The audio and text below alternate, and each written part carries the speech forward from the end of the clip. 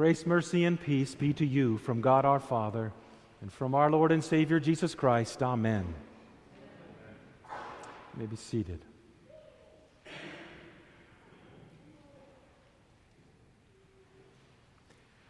Whenever we do think of repentance, we tend to associate it always with when we have been caught doing wrong.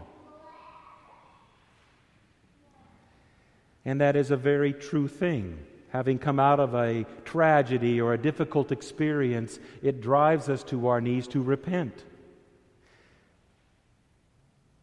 But if our daily life is to be one of daily repentance, then we also need to repent when we have been blessed or strengthened by God. It's counterintuitive, and I realize that. The Scriptures are very clear. It's very biblical and very godly that repentance should be at all times in our life, not only when we are at a low point, but when we are at our high point. God doesn't just desire us to return to Him when things are going poorly. He also wishes us to return to Him when things go well. He desires us to return daily and always, not just when we perceive the need, as if only the need arises when there is something negative. Now, it's easy to repent when God has driven us to our knees. There is no other place to go. But isn't it interesting? When things do go according to our plans and our desires and our ambitions and aspirations, do we repent at that time as well? Because then that raises the question, why is there a need to repent? Why do we need to repent if it's only for that poor time in your life? God says daily we are to return to Him, and always we are to return to Him. St. Paul made a very astute comment in his epistle reading when he said, "We appeal to you not to receive the grace of God in vain." None of us receive the grace of God when we have been struck down and crushed in vain. But do we receive it in vain when things go well in our life?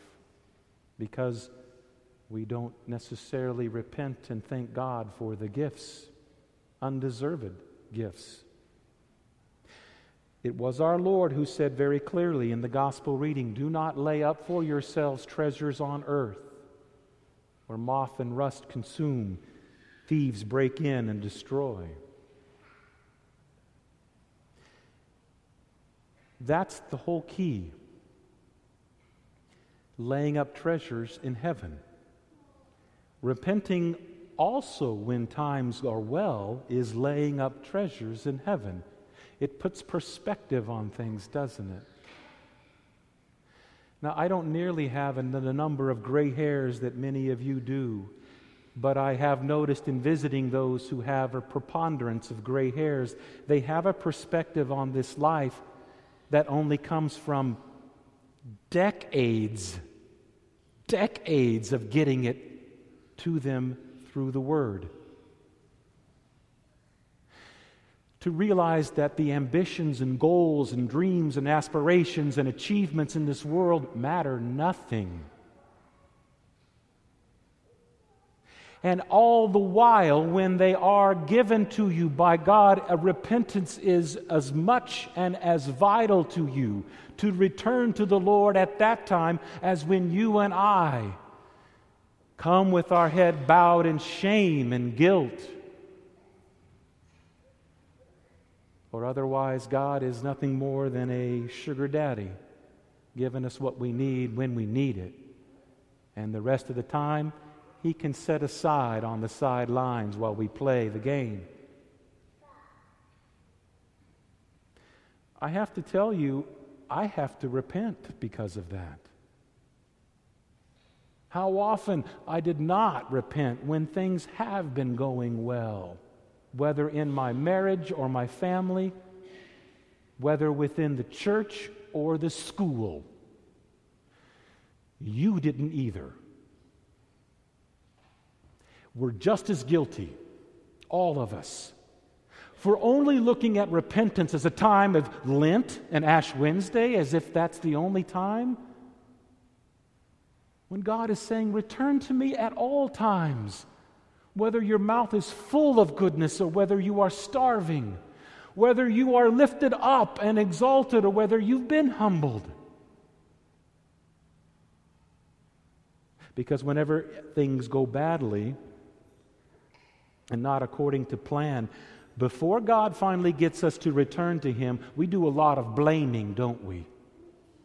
And we can spend our lives blaming everybody else.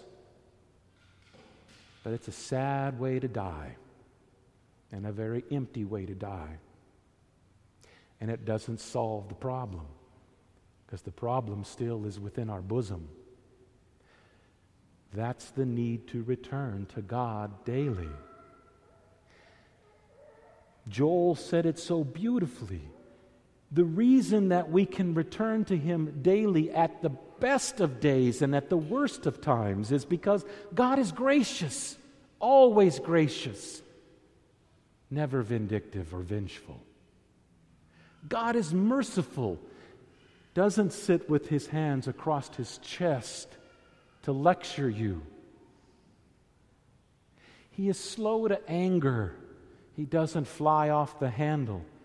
Heaven knows we have enough passionate within us. He's abounding in kindness and steadfast love. Kindness. Heaven knows we don't spread that around among us in the parish family and in our own families. Kindness. He is easily moved to forgive. We don't have to cajole Him, try to charm Him into our worth or value to be forgiven. He freely gives it.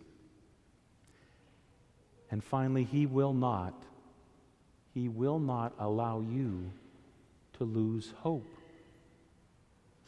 When Joel talked about God giving you wine offerings and grain offerings, he is speaking in terms of God providing you with what you need at the best of times or at the worst of times, providing what you need to continue to serve other people and to serve God with this love and forgiveness.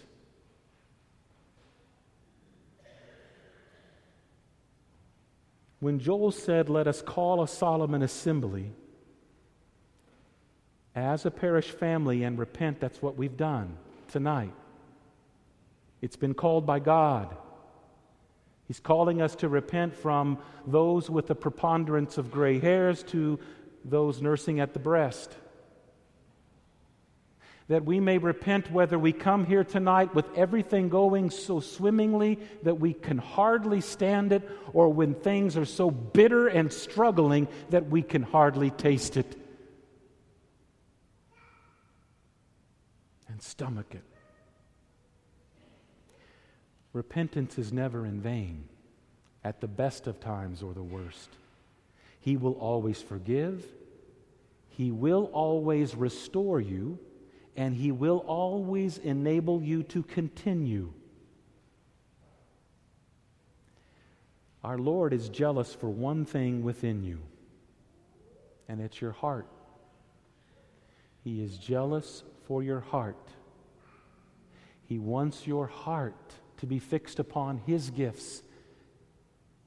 Like a dog looks at its master or mistress and never moves its eyes, waiting for the master or mistress to tell it what to do, or to just wait and bask in the master's presence. That's all your God wants. He wants your heart. For where your treasure is, your heart will be also. That's why He said, for our sake, He made Him who knew no sin to be sin for us. For what purpose? that you and I might become the righteousness of God, lifted up and exalted. That is why Paul said it a different way than what Joel said. Paul said, be reconciled to God, not only when you feel it, but also when you don't.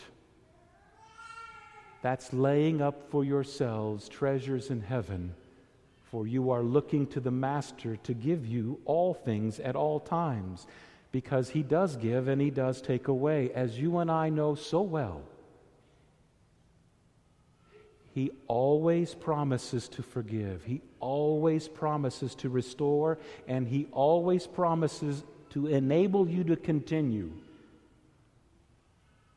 Lay up for yourselves treasures in heaven, where moth and rust cannot consume, and where thieves cannot break in and steal. In the name of Jesus, amen.